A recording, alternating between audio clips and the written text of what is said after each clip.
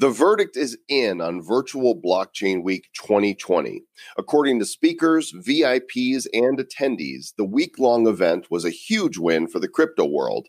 Lots of meaty content came out from the event as we had the opportunity to speak with Tim Draper, Roger Ver, CZ, Justin Sun, and John McAfee in fireside chat fashion. The women of blockchain crushed it with original presentations from Brittany Kaiser, Caitlin Long, and Elise Sam. And Don Tapscott closed out the event with an epic blockchain State of the Union address that everyone should see.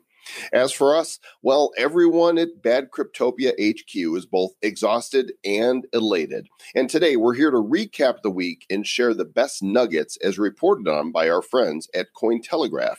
This is the We're Tired and Excited and Hungry But Here, episode number 402 of the Bad Crypto Podcast. 5, 4, 3, 2, 1, 0, ignition. Who's bad?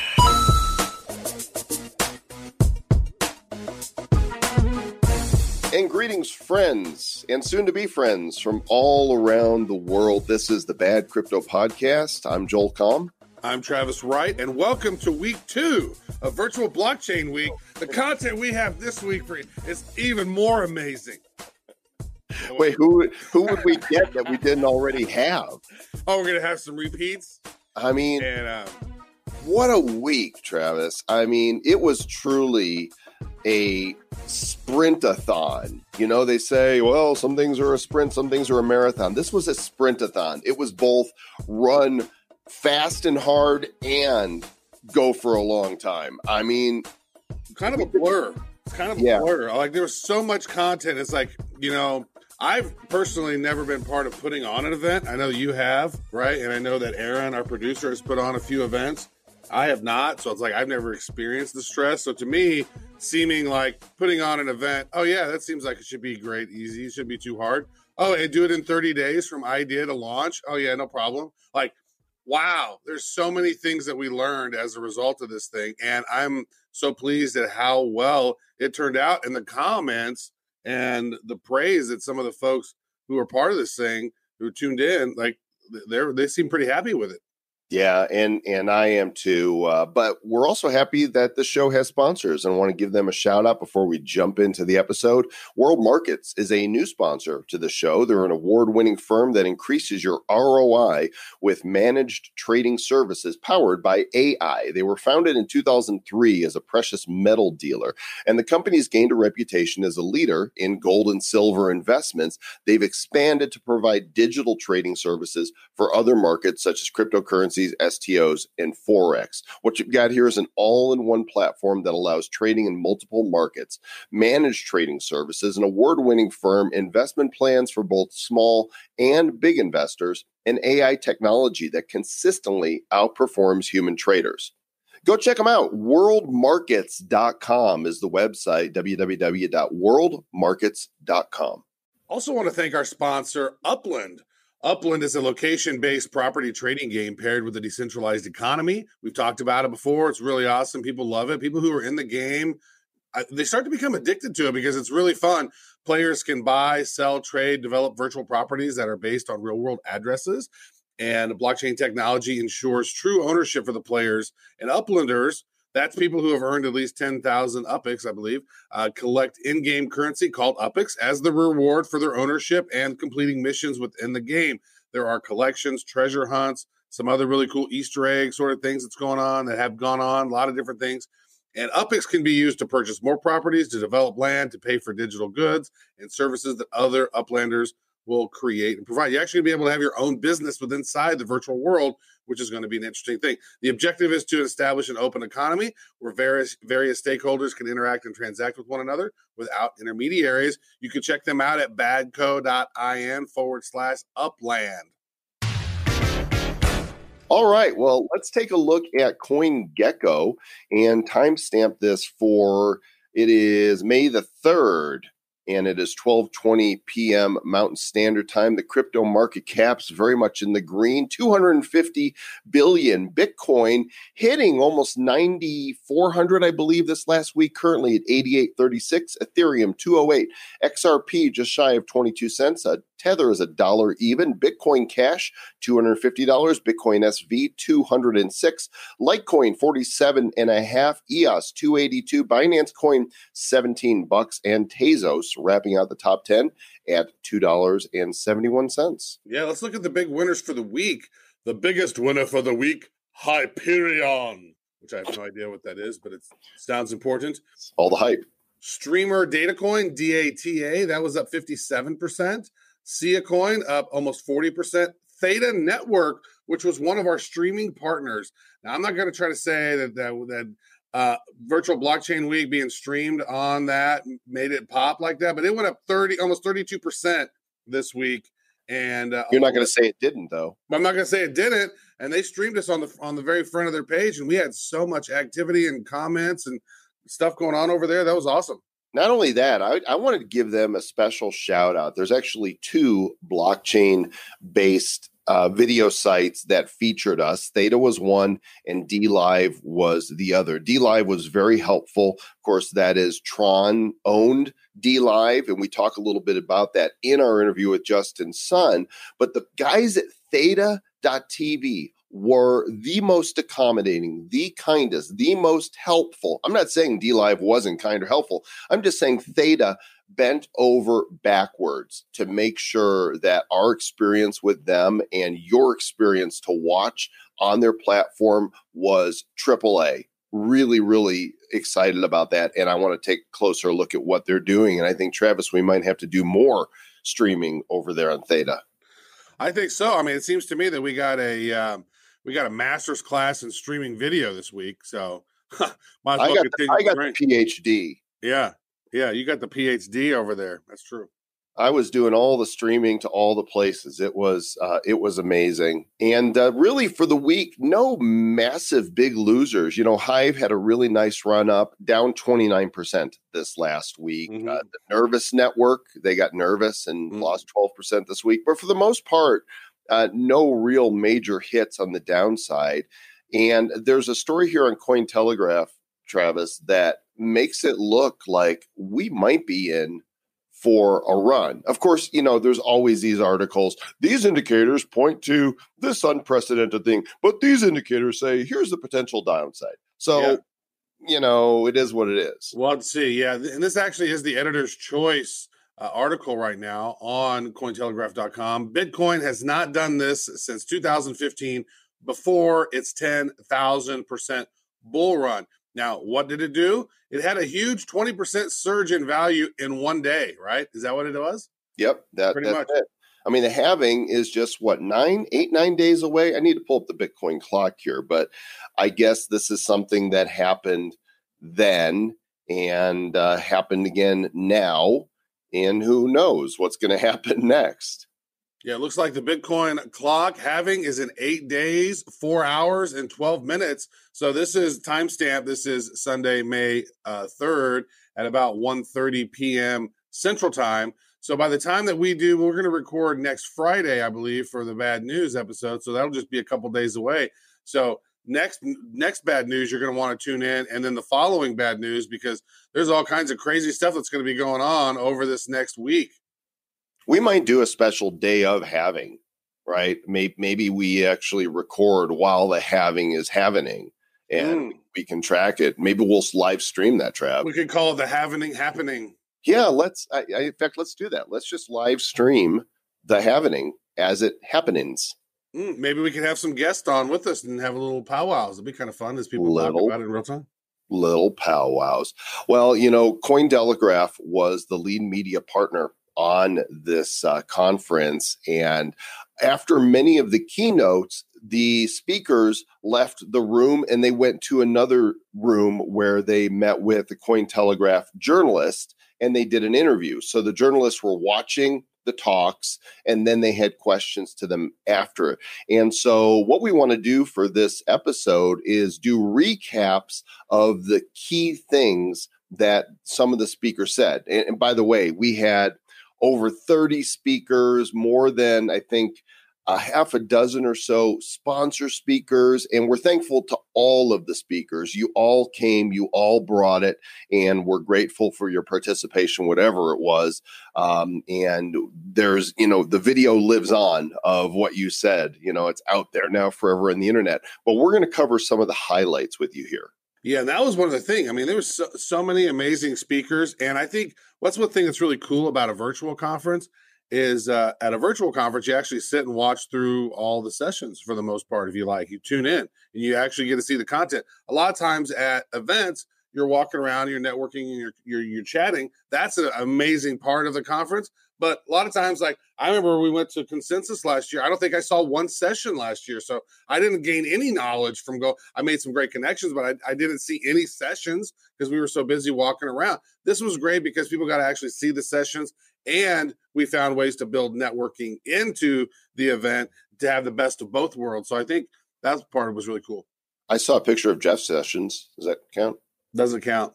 By the way, you talked about the networking that takes place at the real events. We did the best we could to simulate networking at the virtual event, and we did it by having 3 parties for the VIPs, those who purchased the VIP ticket very inexpensively. It was $97, and we donated half of that to Binance charities. And when we're done recording, I'm going to go ahead and make the donation from Bad Crypto to that charity. And we encourage you to go also to Binance.charity and help out there. I think the total amount was something like $3,200 that we're donating, which came from the purchase of the VIP tickets. Anyway, why don't we talk a little bit about what we did for these, to facilitate this networking and how it turned out? Yeah. So one of the cool things that Zoom has, if you have the right membership on Zoom, allows you to have these breakout rooms. And Joel had discovered that sort of early on, and we said, "Wow, if we have these breakout rooms, we could, have a main room and then send everybody to a side room, and then they can communicate and interact, and then bring them back to the main room, and then randomize them all again and send them off to another room." So what was so cool about this was that, 4 or 5 different times during the networking times, we would go and we're sitting in a room with all kinds of new people. Some people we've met before, some speakers, some influencers, some sponsors, some of the VIP folks. And it was just a great opportunity to meet new people. And some people had actually said this version of networking was more powerful for them because they're kind of an introvert. They like to sit at the bar and drink beer and not talk to people. And this right here, sort of the method and the format sort of forced people out of their comfort zone a little bit to communicate and to introduce themselves. And so many people ended up making way more connections than they would at a normal event just because maybe they're a little shy. Allow me to introduce myself. I'm a man who mines Bitcoin. Woo, woo. You're too shy. Can you name that band? No. That Too Shy in the 80s? No clue. One hit wonder. They were called Kajagoogoo. Kajagoogoo. Yeah, that was. I remember that name. I would have never remembered that though. You know who's not too shy, Mr. Travis Wright, is Changpeng Zhao, CZ, the founder of Binance, and it was great to have a one-on-one with him, during this and pick his brain on where crypto is going. Because man, their exchange is boom, world's biggest crypto exchange. Yeah. And not only that, in the, Cointelegraph a couple months ago, they put out their top 100 most influential people in crypto, and CZ's number 1. Yeah. The most influential person in crypto in 2020 is CZ, and he came on our show.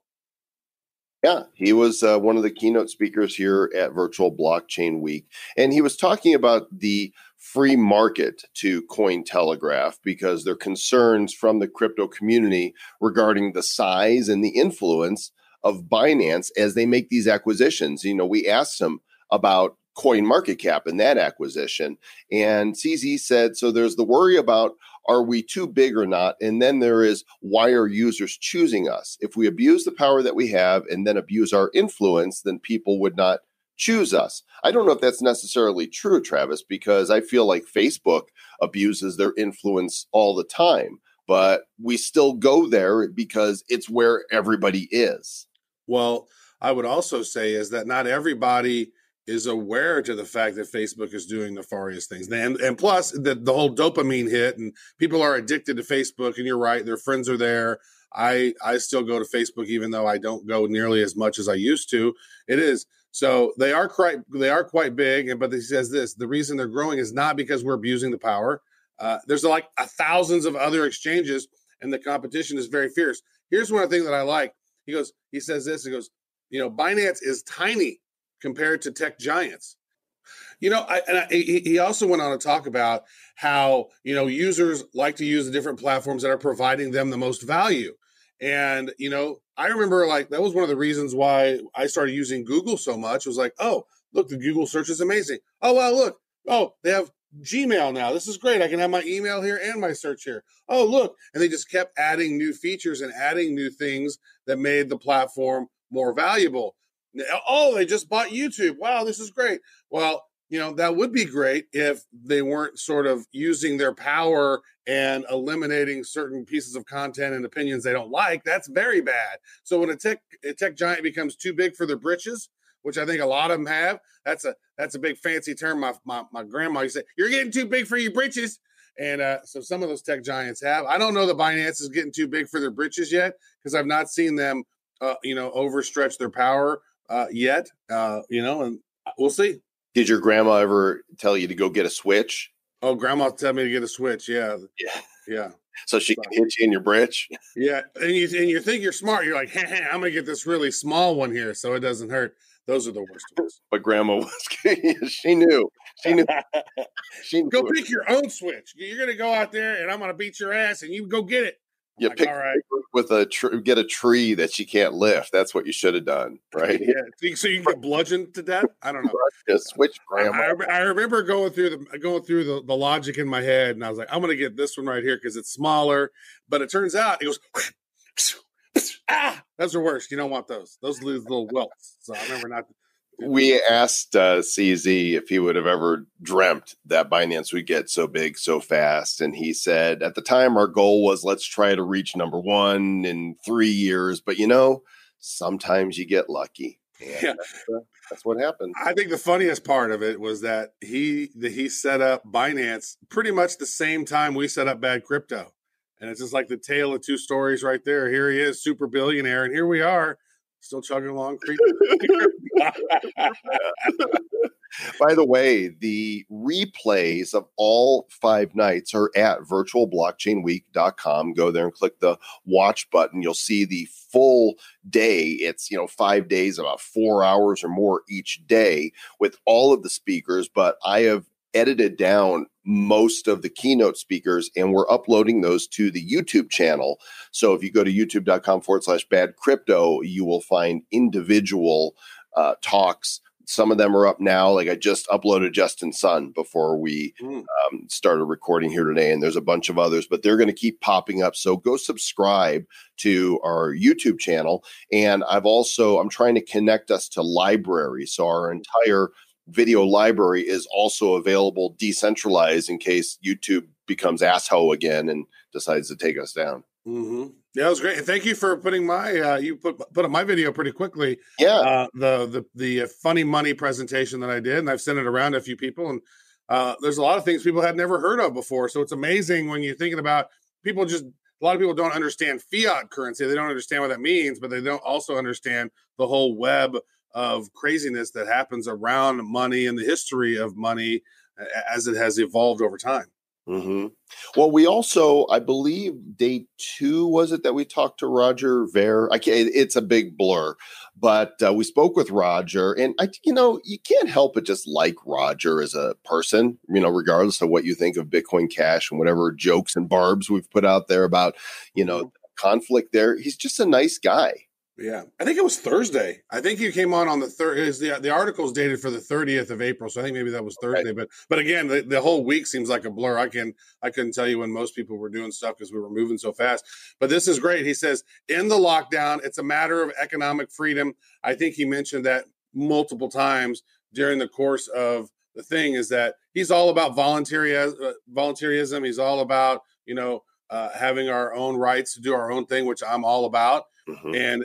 And he says this: I think the lockdown needs to come to an end right now, today. If you want to lock yourself down, more power to you. Feel free, have at it. But for the rest of us that want to live our lives, we should be able to do that. We're responsible adults, Mr. Joel Comm. If I want to go to the beach and I'm aware that this thing's going on, I'm going to stay 6 feet away from other people. It's almost like they're treating people like we're preschoolers and toddlers, and we're not able to make our own decisions and remain safe without some authoritarian, person surrounding us and telling us what to do. People coming. I mean, this is so crazy. I just saw a video of the police going to this lady's house and then threatening her because she let her kid go over to another person's house and play.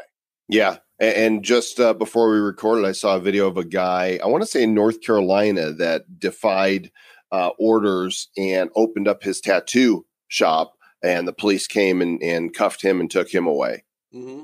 I'm like, the whole thing, it's so crazy. America. It's bizarre. Wasn't the whole thing like, hey, isolate yourself for 15 days to make sure you don't have it, and then you should be good, right? So, I mean, I've isolated myself for way longer than that, and I don't have it, and I should be able to let my kids go play wherever the hell they want to play. They've been isolated too, right?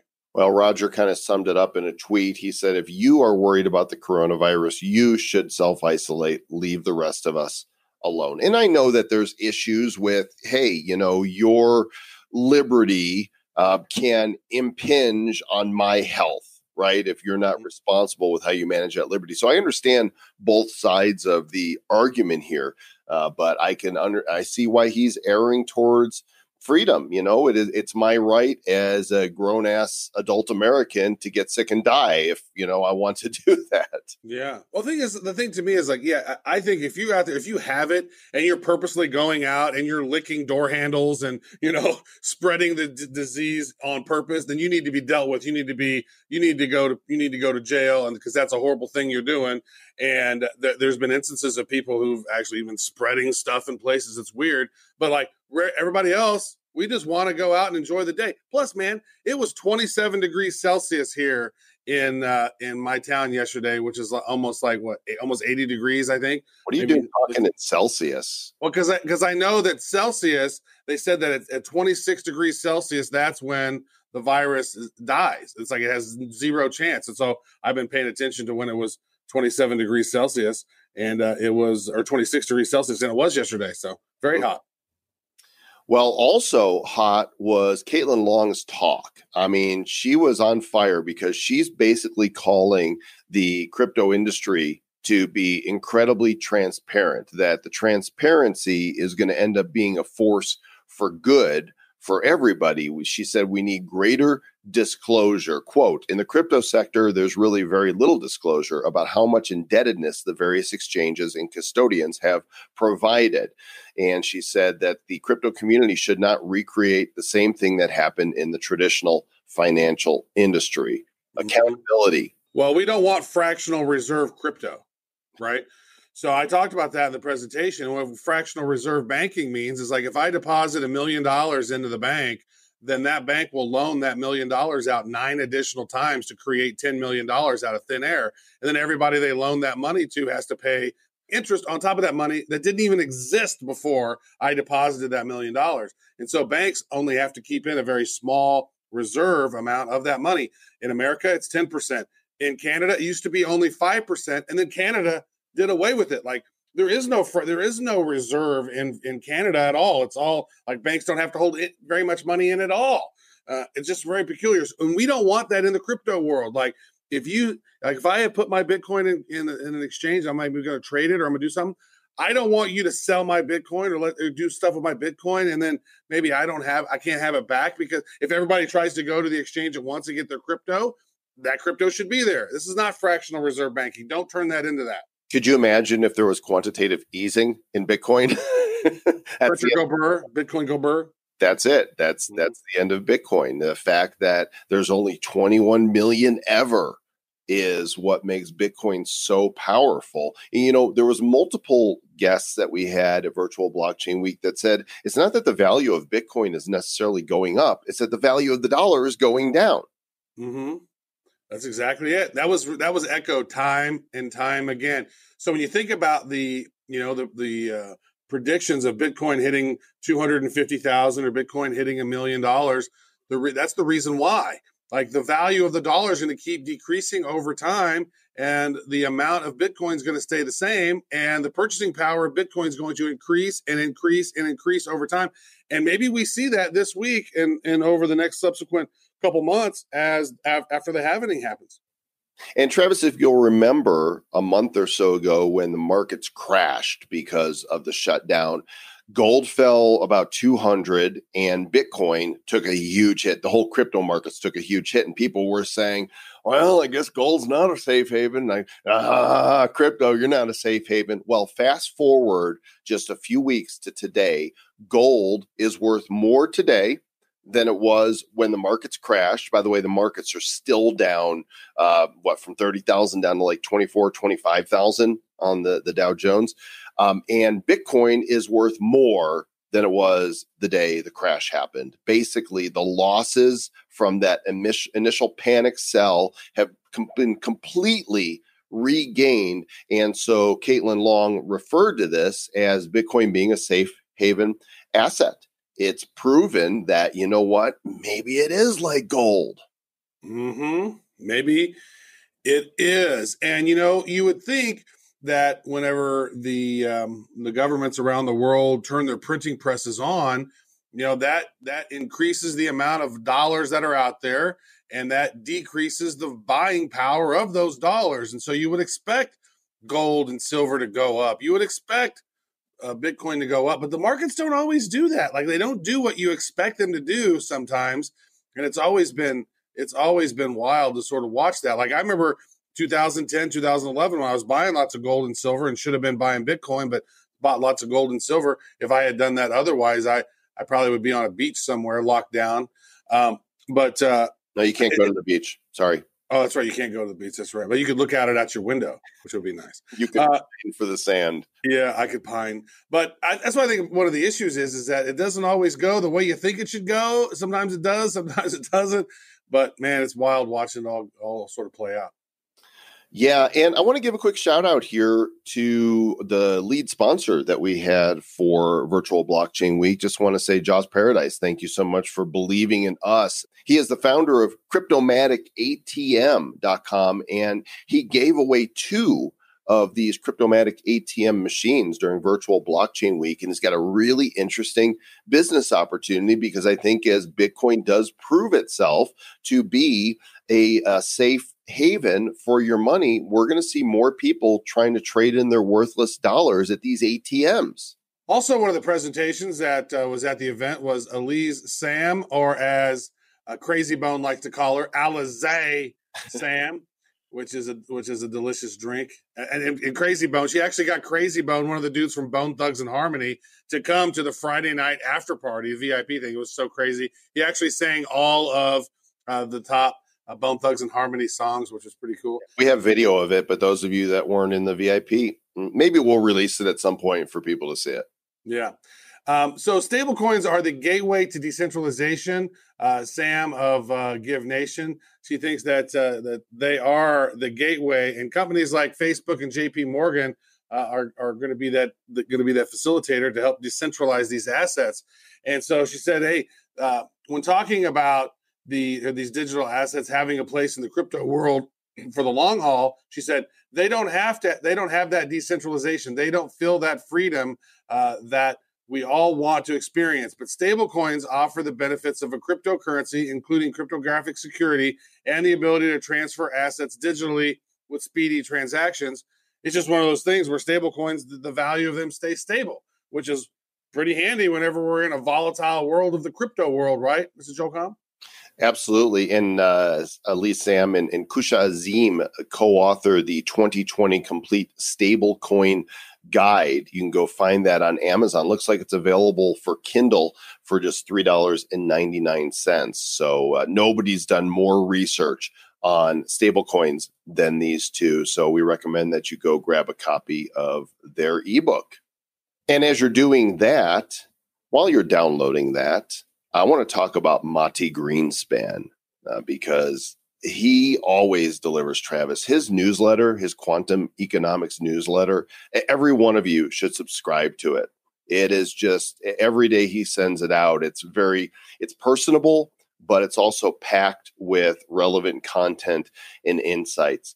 And he brought the goods. It was 4 a.m, I think, in Israel, which he was in Tel Aviv, and he was watching his child while giving his talk. And every now and then he would turn and handle like a little snack to his kid. Yeah. I was thinking a little toddler there. I think maybe less than a year and a half old. I don't know exactly how old, but it was really cute. And Father of the Year to Mati Greenspan. I mean, also just to get up at that time of the day and to be a part of that was pretty awesome. And he did. He had a full-on presentation that really went into a lot of deep analysis. And remember, that's where we met Mati for the first time. He was the senior analyst at eToro. And then he left and went to create quantumeconomics.io. And so he was talking about these different charts, how they correlate with the S&P 500. And there's this perfect correlation that's going on. Talked about unemployment and talked about all these other sort of things that are relevant to us today. So if you haven't had a chance to check out his presentation, you want to go online and go check it. He was on Monday. And I think that was a spectacular presentation. Super bullish on the Bitcoins. It's up for the year. And he's just, he's one of those guys that looks at the data. By the way, speaking of eToro, Mr. Travis, right, we haven't really made a announcement about this yet, but we have upped the game for eToro. If you are an American citizen and you have not yet opened up an eToro account, we want to give you $50 in free Bitcoin for doing so. So go to badco.in/eToro. All the rules are right there. Super easy to do. We've sent Bitcoin to a lot of you before. This is definitely a limited time offer. So go check it out at badco.in/eToro. Travis, our opening day was so exciting because there's that opening day energy. And what was really thrilling was to have the first keynote fireside chat be delivered by Tim Draper. Yeah, that was awesome. And it became even more awesome because originally he was only supposed to be here with us for like about 30 minutes. Yeah. So this is one of the things that happens whenever you're doing a conference is like, there's a snafu. This person didn't realize they were this day. We need to move them and this. And now we have this huge 20-minute gap. But this was seamless because this happened while Tim, the person that was supposed to speak after Tim, had to postpone. And so, seamlessly, we just said, all right, well, let's just keep on going. And so we took his 30 minutes into 50 minutes, and it was just action-packed full of information. And I think so seamlessly to the audience, they probably didn't even realize how we were panicking in the back end while asking him questions, while trying to figure out what we're going to do until we decided, okay, let's just go ahead and keep it going with Tim. And he had lots of interesting things to say, didn't he? Yeah, I wasn't panicking. Okay. Yeah, I mean, because I read Hitchhiker's Guide to the Galaxy. Don't panic. That's true. Number Don't one. panic. Doesn't help. Just roll with the punches. We talked about his prediction that he made in 2018. He said that Bitcoin would reach $250,000 by the end of 2022 or early 2023. He doubled down. He said, that's my prediction, sticking with it. I'm very confident that is going to happen. That's happening. It's kind of funny. What was the context for him saying it's kind of funny? Well, I think he said it's kind of funny and then went in and told another story, but I don't think that I think they just pulled that quote out with him just saying that. So it was interesting. So, think about this. Every time you use your credit cards and you do these different things, like, retailers are going to say, oh, you mean I don't have to pay 2.5 to 4% to the banks every time someone swipes a credit card? That's going to be handy. So as people start using crypto more and more, that's a good process. I mean, you know what? Credit cards really aren't great for retailers. It's handy because more people have more buying power, but retailers' profit margins are so small a lot of times. And whenever the credit card companies are taking 2.5 to 4% off the top, that's their profit. Yeah, it absolutely is. And he's right. And, he's got such a balanced, even keel approach to this. So when you hear predictions that sound really, kind of not even keel, I'd listen to him. I take him more seriously than somebody like John McAfee, who joked about, Bitcoin hitting $1 million or he'd eat his dick. But I had to jump in there. I said, so Tim, if your prediction is wrong, are you going to, and I'm on the spot thinking, what could I, challenge him to eat? And I came up with a raw egg. And he laughed and he said, yes, he would eat a raw egg if the prediction didn't happen. So not really a big deal because, I saw Rocky drink a whole glass of raw eggs and, Sylvester Stallone actually did that. So Tim Draper could probably have one, but I hope he doesn't have to. Yeah, but if he does, I hope he live streams it. That would be great. Hey, also during our show, we had a friend of the show, Vesa Kivinen. He is a crypto artist. And he is very talented. He was with us on episode badco.in/130, and he commemorated that by creating an art piece. And this art piece has been signed over time by pretty much every crypto luminary in the world, even more so than people who were on Virtual Blockchain Week. I mean, he's got all these other people who have signed it. Pretty amazing piece. Mm-hmm. And so he's all about art for crypto. And doing really good stuff. And he had a really amazing talk, Mr. Joko. Yeah, he believes that crypto art as unique limited edition assets have the opportunity to also go 10x, 100x, and 1,000x. He believes that, as an investment, there's a ton of potential in these unique, pieces of crypto art. So check out his stuff, artforcrypto.com. He's got a lot of the images of his work there.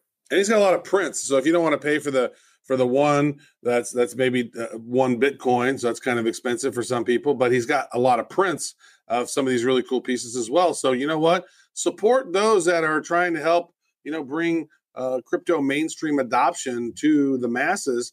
And art, he creates all this really cool art, man. It's a lot of different mediums. He'll pull in some paint, pull in some physical things, and create these really cool pieces overall. Very nice stuff. He's very talented. And remember, if you can't be an athlete, then be an athletic supporter. That's true. Because there's that. And, there was definitely a theme the whole week. A lot of talk around coronavirus, a lot of talk around quantitative easing, a lot of talk about the halving. And Charlie Shrem, didn't disappoint in our chat with him. He basically said that due to quantitative easing and the halving, that we should expect to see a major bull run at some point. He's not saying it's going to happen this week. He's just saying it makes sense that by 2021, we should really see. And he referenced the data from the last halving and said that, if you'll look at the charts, the bull run didn't happen leading up to the halving. It happened after it. Yep, it certainly did. And he also said this, the stock market, I don't have faith in it. It's very manipulatable. I don't know any stocks. I don't own any stocks for that reason. So you're telling me that half the country doesn't have a job, but the stock market is making all-time highs? Like, how does it even correlate to how our economy is actually doing? And that was in reference to a question that we had that said that in April was one of the biggest gaining months. I think the biggest gaining month of all time in the stock market, S&P 500 or whatever, just the whole thing. And I think that's because we saw the all-time high hit 30-something thousand, and then it dropped down. But then the gains that we had in April were a pretty big gain. But all these, like a third of the people were without jobs, and that it's just so weird that you can see that things are still being propped up, and people are very hopeful.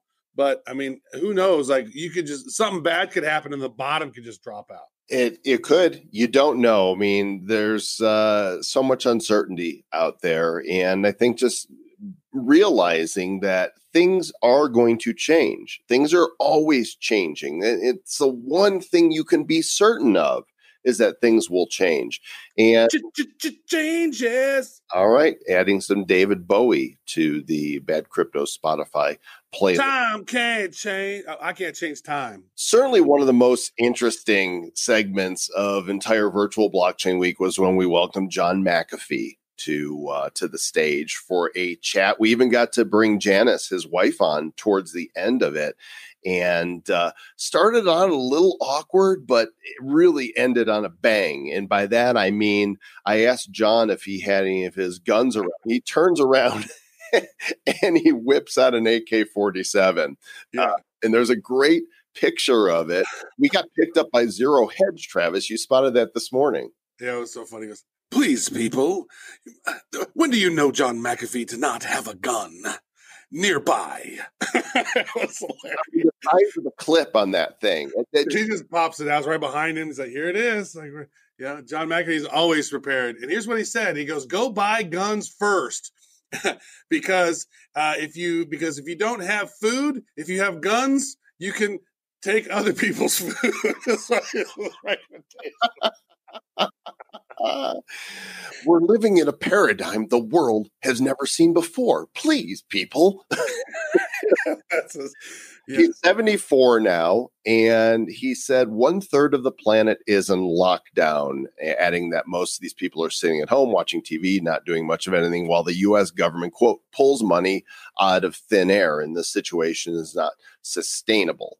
And he said money is based on something called industry, production, service. We haven't increased any of that, he said with a deep, unsettling chuckle.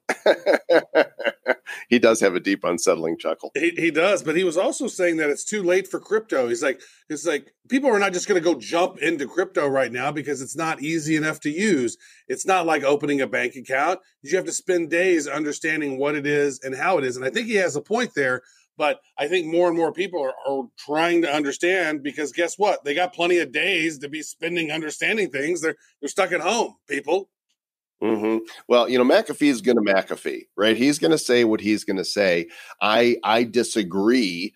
I think especially with having, more Bitcoin ATMs out there and apps that make onboarding into crypto seamless and transparent. I think it's going to, we've always said that that's the key. It's not, mass adoption isn't going to happen when people all of a sudden get an education on how to use a Trezor wallet or how to move from one exchange to another or open up a MetaMask. That stuff is complicated and most people aren't going to take the time. But if you've got, something easy, we've talked about crypto.com in the past and you have a debit card. It's easy. You fund the damn thing. You can buy crypto with it. You can buy groceries with it, whatever. We talk about it when we talk about MobiPay, onboarding people with a mobile phone number. There are methods that are going to lead to adoption that don't include the types of things he's referencing. That's very true. And I just got to say, how crazy is that we put on a virtual conference and people like Zero Hedge picked up an article from that just blew me away when I saw that. I was like, wait a second, what? It is that we're mentioning that. That's just so crazy. So the content that came out of this thing is newsworthy. That's exciting to me. Well, yeah, these people, these are the people that we wanted to present to the world, and they had stuff to say. So, towards the end, when he pulled out the AK-47, he looked at the rifle and he said, "This sucker will always fire." Yeah. By the way, the Cointelegraph interviewed him after his talk, and there's an article on Cointelegraph. By the way, all the links to all these articles are in the show notes. Go to badco.in/402 to see. We've covered before that John says he is 99% certain that he knows who Satoshi Nakamoto is, but he's not going to out him. Well, I would also say this: John McAfee is also known, to sort of. He sort of reminds me of a hype man, sort of like the old circus guys. He likes to build. That's why he did that whole "I'm going to eat my dick if it doesn't hit $1 million." He's sort of P.T. Barnum in a way. He's like the P.T. Barnum of crypto, and so I think that he says, "I know 99% who Satoshi is." And then people are going to go, "Oh, John McAfee knows who Satoshi is." Oh, but I'm not going to tell you. Okay, that's just some P.T. Barnum part of his personality. And he's saying he's not going to tell anybody is because if he was right, then Satoshi's going to have to hire 50 security guards and change his life or else he'll die. And he's questioning, do I want to destroy? What if I'm wrong? Then I'll destroy an innocent man's life forever and probably cause his death. So he said, quote, "At that moment, I understand I won't say no more and your name will never leave my lips." and that's why I never continued past Craig Wright, because the name would have to leave my lips. Nice. Yeah. Very nice. Classic McAfee, right? Mm-hmm. Now, Mr. Joe Com, so on what was his day? Was it Thursday? Maybe I think it was Friday. I'm not sure exactly when it was. I think it was Friday. It would have been Thursday. Yeah, Justin was closing on Thursday. Okay, so closing us down on Thursday night was the one and only Justin Sun, and it was interesting because Joel and I we were giving him some questions to see how he would answer them, because there's some tough stuff going on out there. There's some people who are not happy with Justin Sun, how he handled the Steam Hive thing, all the stuff that's sort of going on with that. So yeah, we did not have. We were told he was going to give a presentation. That is true. We were told he was going to give us a presentation, and then at the last minute, he says, "What? This is a fireside chat." And so we're like, "Okay, well, get ready for some fire." Right. Here comes, we didn't expect it. I think everybody had this deer in the headlights look, like, because I would be like, "All right, Justin, we understand. Your people have told us that you've got some slides and a presentation, because they wanted to script what he was going to say." And he looked at us like, "No, there's no presentation." At which point I think his team was probably going like, "What?" I had this moment like where they say, "Okay, nobody panic." And everybody just goes, "Ah!" And they run around like chickens. Oh, yeah. We asked him about Steam, that whole process, and how he got all these exchanges to sort of take their users' Steam that was stored on their exchanges and use that for the voting power to then allow him to utilize. And he says we don't like the word acquisition of Steam. We like to talk about it more of a partnership.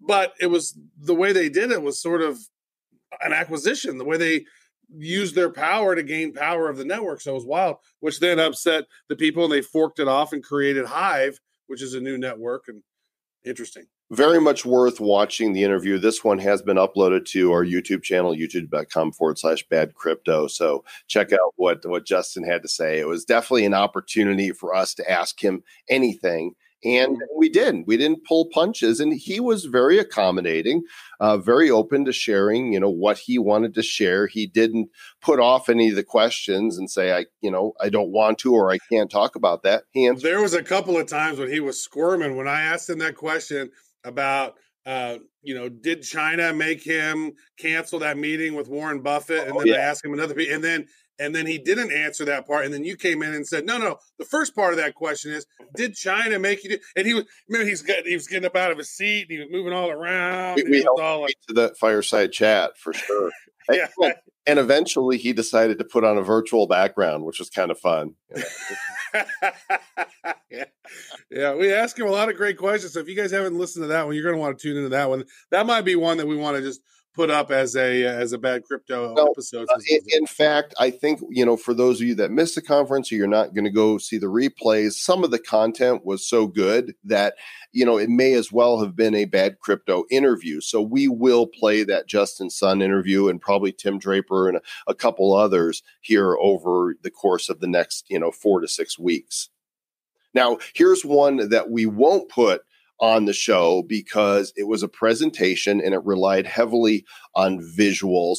When we asked Don Tapscott to be the closing keynote, we knew he would come and deliver the goods. What we didn't realize is the depth that he would bring to a presentation. It was supposed to be 30 minutes, and he had a 50-minute original presentation, complete with slides, stories, analysis from the Blockchain Research Institute, titled The Blockchain State of the Union 2020. And gang, this is the type of presentation that he would get paid, $130,000 to keynote stage. I would say that this video presentation, this should be one of those ones that get hundreds of thousands of views. Because it was as good as any presentation I've ever seen, and it ties in with what's going on now, ties in with what's going on in the world, where the world is headed. So many, it's one of those presentations where I almost need to watch it again and again because it was so full. There's a lot to unpack on his presentation. Yeah, I actually prioritized getting this video up on our YouTube channel. It's there now. If you'll go to the most recent videos, you'll see the blockchain State of the Union. Don Tapscott, he speaks a lot about the double spend problem being, one of the biggest problem. He talks about blockchain being the biggest innovation in human history. And he talks about the various challenges that there are to widespread adoption. There's I think he did 56 slides in this. And it felt like this was all current relevant content. So rather than try to pick it apart here, we're just going to encourage you, go watch this. Just like the TED Talk he gave was must-see blockchain TV. For anybody interested in crypto, the blockchain State of the Union is must-see. In fact, I'll just drop a direct link in the show notes so you guys don't even have to go and search for it to go watch this video first chance you get. Yeah.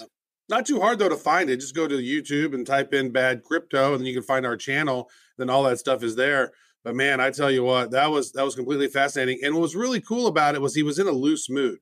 It's like I think that he had a couple drinks, some wine or something. He was relaxed, and it was just a very, very good presentation. And then he ended up going into our after party and hanging out for a while, which was awesome.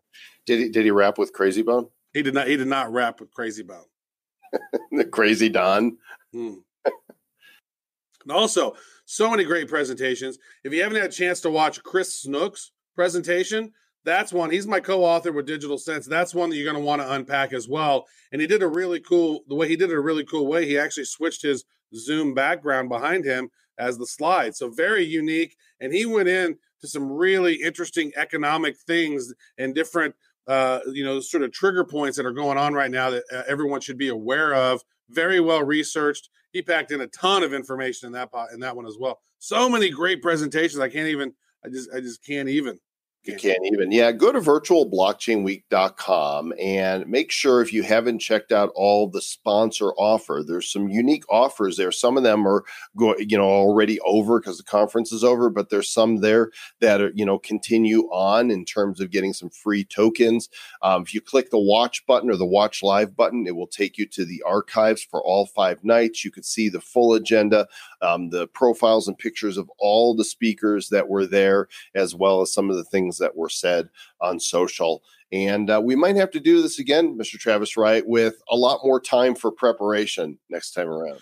Yeah, when we decided to do it in 30 days, for one, we wanted to beat the halving, right? Because that's going on. That's big news. And then, we didn't know what CoinDesk was going to do with Coin Census. And so I was like, oh, you know what? If we're going to do it, you really can't do it after CoinDesk because that's going to be like a whimper. But if we could do it before, we're like, yeah, maybe we could do it before. 30 days? Really? We're going to launch this in 30 days? And we did it. And great job, Mr. Joel Comm. Great job, Aaron Sell, our producer. Great job, Team Bad Crypto, Chris Pulley, Ryan Loyacano, Devin Price, everyone else who helped participate on the website stuff and keeping us all moving along. Thank you to each and every one of them. We could not have done it without you. We could not have survived without you. In fact, we are going to take most of the rest of this week off. Just to take a break. Usually there would be a Tuesday show. There's not going to be a Tuesday show this week. We'll be back Friday evening at the regular time for our bad news episode of the week to give you the latest. We appreciate all y'all. Welcome especially to our new listeners and subscribers that are now here as a result of Virtual Blockchain Week. You are honorary citizens of the Republic of Bad Cryptopia. And while you're here, hopefully you will learn how to stay bad.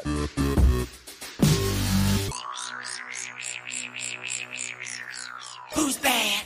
The Bad Crypto Podcast is a production of Bad Crypto LLC. The content of the show, the videos, and the website is provided for educational, informational, and entertainment purposes only. It's not intended to be and does not constitute financial, investment, or trading advice of any kind. You shouldn't make any decisions as to finances, investing, trading, or anything else based on this information without undertaking independent due diligence and consultation with a professional financial advisor. Please understand that the trading of Bitcoins and alternative cryptocurrencies have potential risks involved. Anyone wishing to invest in any of the currencies or tokens mentioned on this podcast should first seek their own independent professional financial advisor.